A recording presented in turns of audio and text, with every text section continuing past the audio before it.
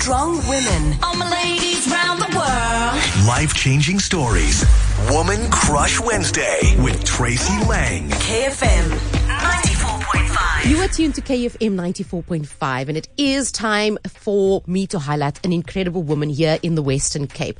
This morning I'm chatting to Dr. Kim Pedro Beach, who is the first and only female maxillofacial and oral surgeon working in the private sector in the Western Cape. Dr. Kim Pedro Beach, welcome to KFM and thank you for your time. Yeah, thank you for having me. Dr. Kim, it's your relationship and you getting to where you are today actually all started with a positive relationship with your childhood dentist in Worcester. Who would have thought that dentists could have such a wonderfully positive impact on someone that they become a female maxillofacial and oral surgeon? This is incredible. Yeah, I must say, visiting the dentist annually, as one should, Dr. Kevin Smith, he was a very well-known dentist in the Worcester area. He inspired me from a young age, and I always just knew that I would be a dentist one day. And here you are. But now let's get into what exactly a maxillofacial and oral surgeon is. I mean, that word itself, when I saw it, I remember asking her, how exactly do I pronounce this? What is a maxillofacial and oral surgeon? It's actually an international surgical specialty that combines a bit of medicine but also dentistry. And you treat the diseases and injuries of the face and of the jaws and mouth and the teeth and all the structures associated.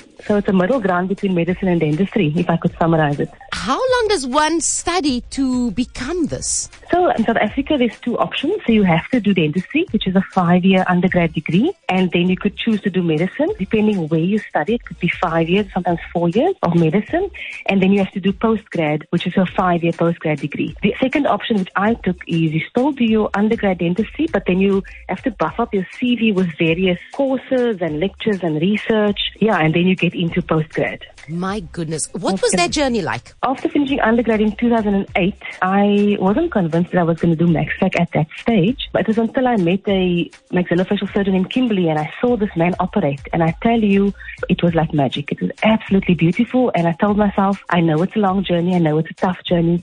Not many females want to do this because it changes your life. You need to decide you're going to have children a bit later in life. You're going to perhaps marry later in life. So it's a big sacrifice you have to take. And I decided to stay on for a year and a half under this man's supervision to see if it's really what I want to do. And I tell you, the bug bit me. I never looked back. I told myself I'm going to do this. And I just worked my butt off to get where I am. It is a tough journey because you are surrounded mostly by men. And when I was studying, I only had male colleagues. They were fabulous. I love them to bits, but it is tough. You need to almost always prove yourself to get the same respect from patients, from peers all the time. It's very important for me that we as females have to believe in ourselves firstly. When you look in the mirror, you must know I'm competent. And you've got to work hard to be competent. And I think society often looks at us and say, oh, maybe you got in because you're female. You know, they chose you because you're female. They've got to get quotas right or stats right. And it's important that when we apply for positions that we actually make sure that we are competent. So I never for a second doubted my ability with my male counterparts. I don't think that they, intend to make you feel inferior either. Dr. Kim Pedro Beach, thank you so much for sharing more on your journey.